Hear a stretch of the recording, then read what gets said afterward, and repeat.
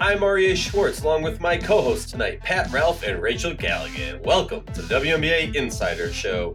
Each week we cover different topics important to the W, using X's and O's along with key stats. We bring honest and critical analysis. We're still getting settled into the off season, but I want to make sure everyone can calm their concerns. Rachel Galligan is still part of the team. She has not left us for greener pastures yet.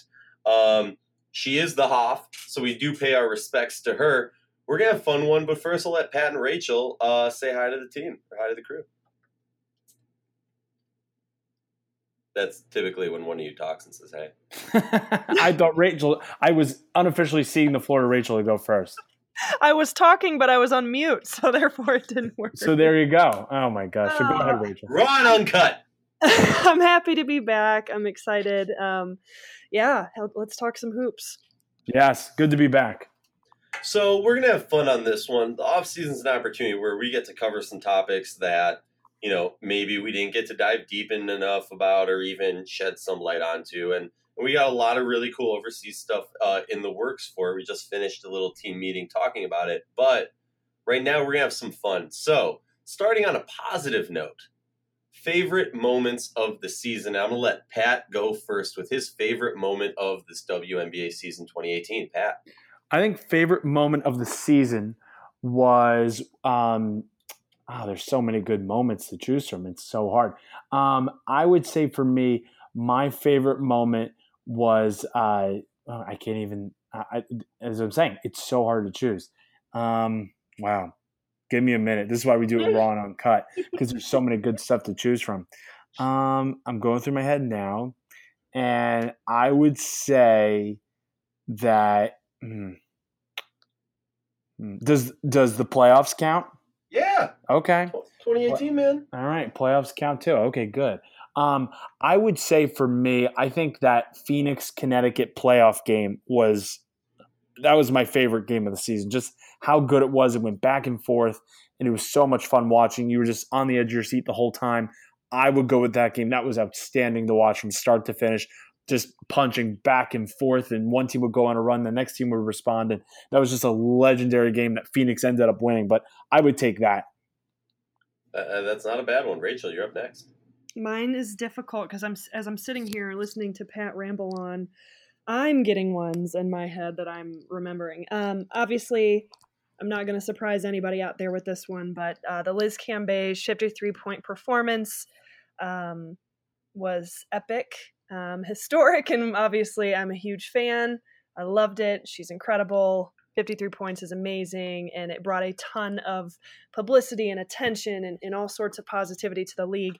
But I also want to go out and say, come playoff time, when Sue Bird went off and completely took over in that fourth quarter against Phoenix, that was one of the most remarkable performances I think we saw all year, especially from someone like Sue Bird down the stretch. In that, arguably, that was the finals, as some people are saying.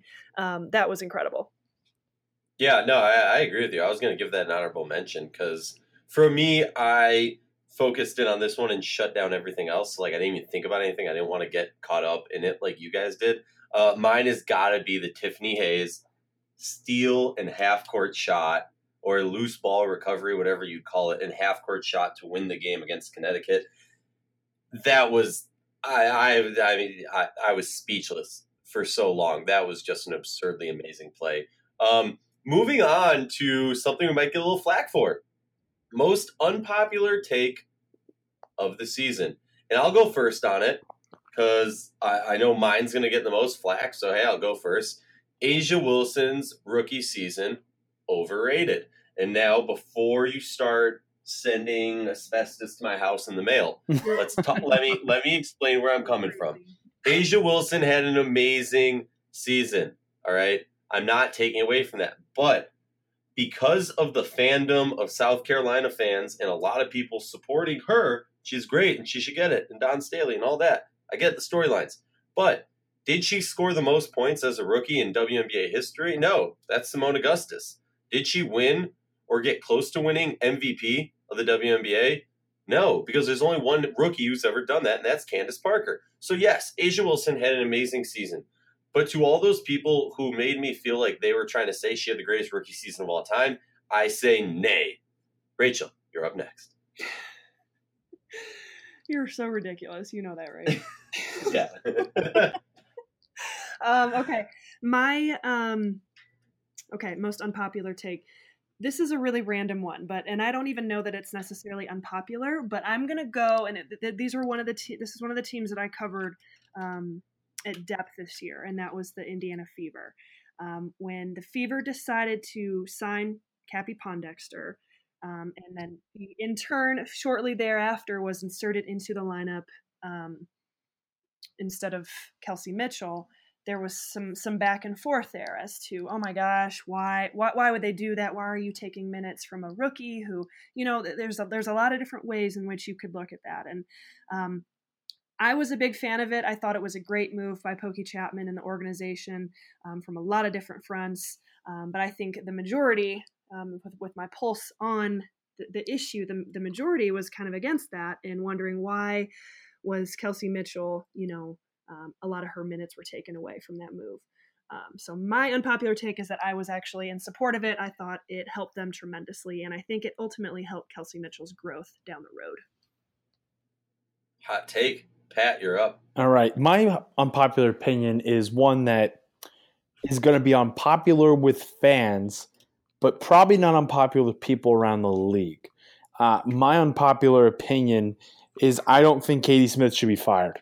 I think she should be given another chance. I think that there's a lot of people who want her fired. There's a lot of people who question her coaching, her ability to coach, and question her if she's the right person for the job. And I get those concerns, and I get that. The fact that the biggest change between last year and this year with the Liberty was the coach, and that the roster was pretty much the same. But I don't think that's fair to her. I think she deserves another chance.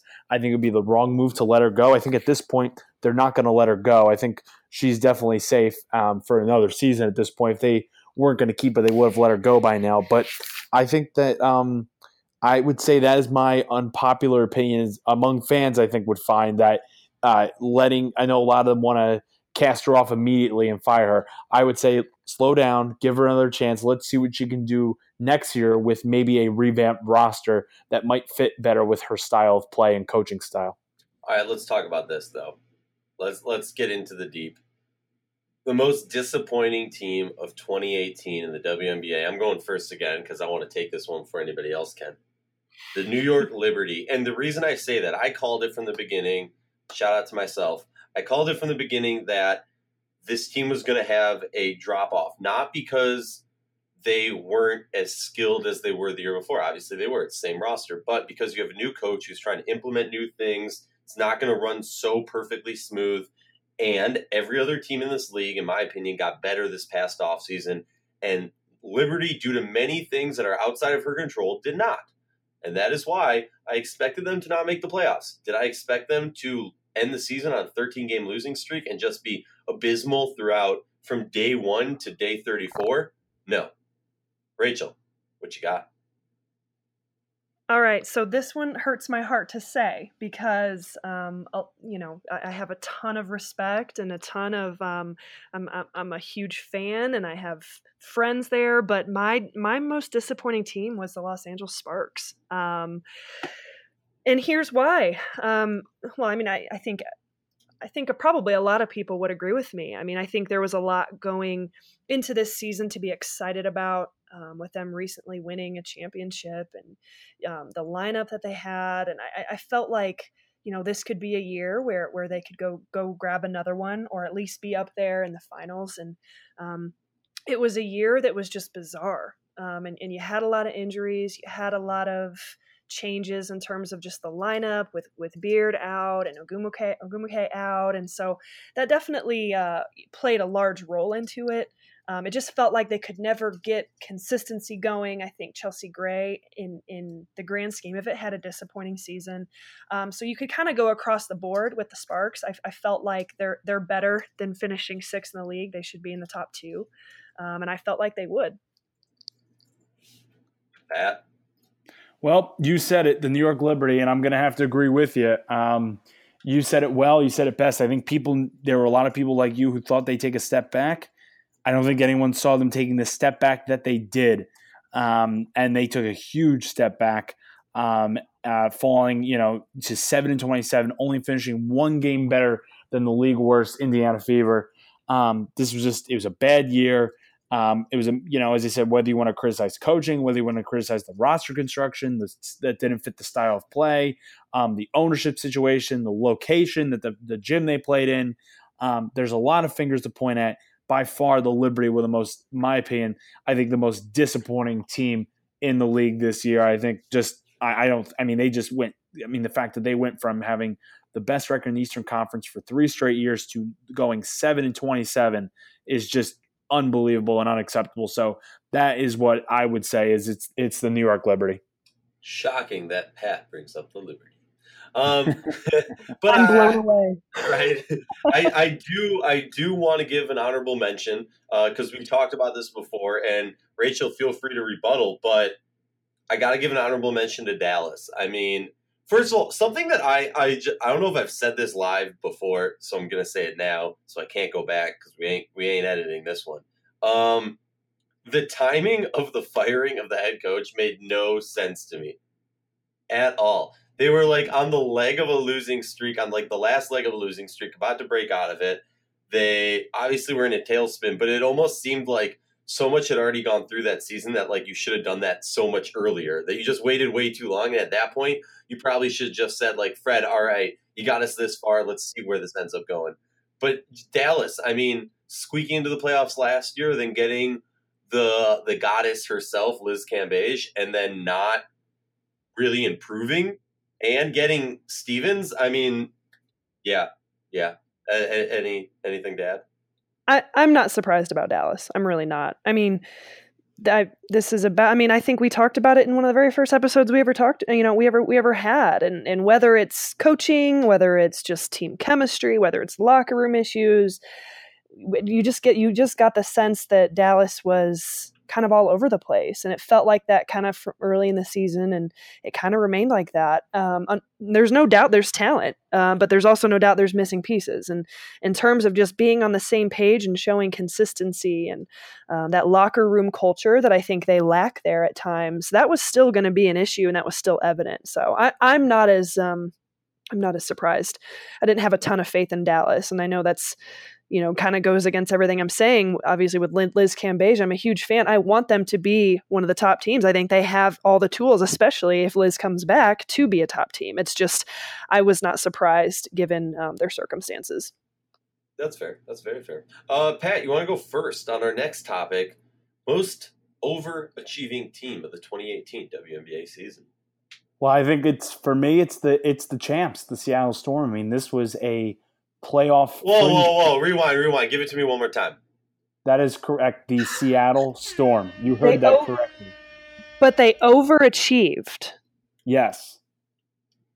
Okay. No. Hey. Ooh, yes. I like it. Yes. Talk to me. I mean, this was a team coming into the year. I mean, this was a fringe playoff team. I don't think many people expected big things from Dan Hughes when they hired him. I certainly didn't, and I'm on the record saying that, and I have to defend that. So I think this is a team we knew they had the talent. But, I mean, when you look at the season, no one was picking them to – I mean, was anyone picking them to win the title? No. Was anyone picking them to finish with the best record in the league? No. I mean, and, they were a fringe playoff team. Some people were even thinking they wouldn't even make the playoffs. Some people were saying, they might miss out, be one of the bottom 4 teams. And then look at this. They overachieved. I think they did better than anyone expected. They ran away with the 1 seed. I mean, that was done and over with by immediately after the All-Star break. They came out of the All-Star break and just went and hid with the 1 seed. And they were just completely outside of that Phoenix series where they had some trouble. They were unstoppable in the finals against Washington, and just they were the most consistent team in the league this whole year. They had the best player in the league with Breanna Stewart. They had probably arguably the best point guard in the league in Sue Bird. They have Jewel Lloyd, who's one of the best scoring guards in the league. You had Natasha Howard step up as a great, jack of all trades, all-around player. Dan Hughes ended up being, a sensational hire by the front office in Seattle. That is my selection. The WNBA champs are the team that overachieved this year. Ooh, Rachel, who you got? I just want to bring this up real fast. How did no one bring up the Minnesota Lynx for underachieving? That's fair. That's very fair. Okay, wait. Let me explain why. And I feel like I am the most vocal Lynx. I'm going at you with this. That is what this is. I am one of the most critical people when it comes to the Lynx, and I understand why people might be sitting here and saying, "Oh, he's being biased. He's from Minnesota."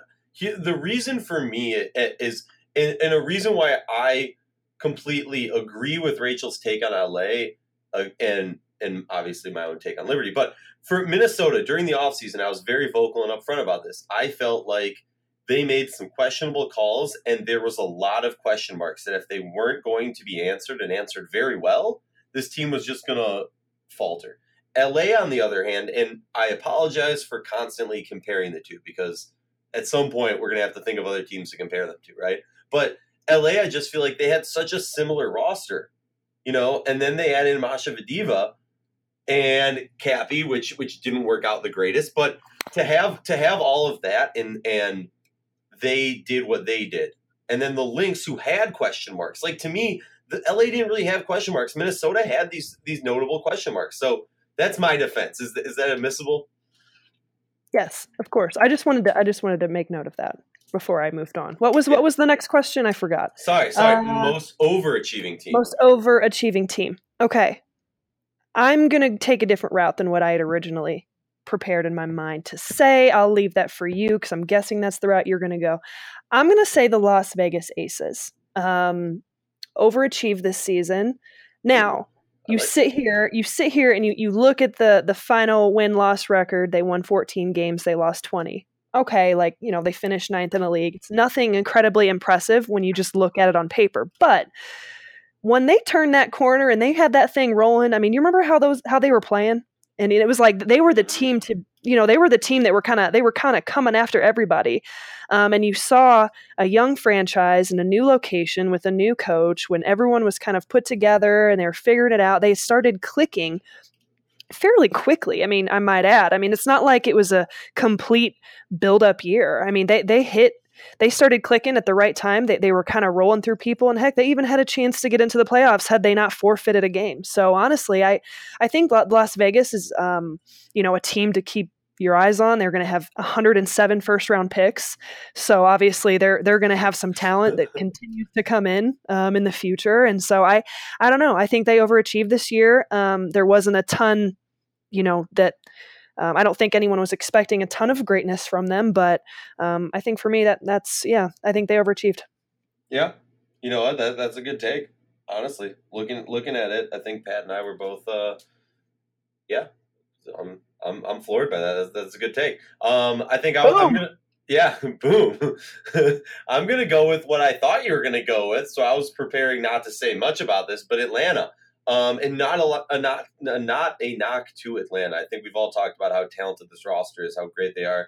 And in hindsight, I really like the move of getting Bentley to the team. But you have a new coach.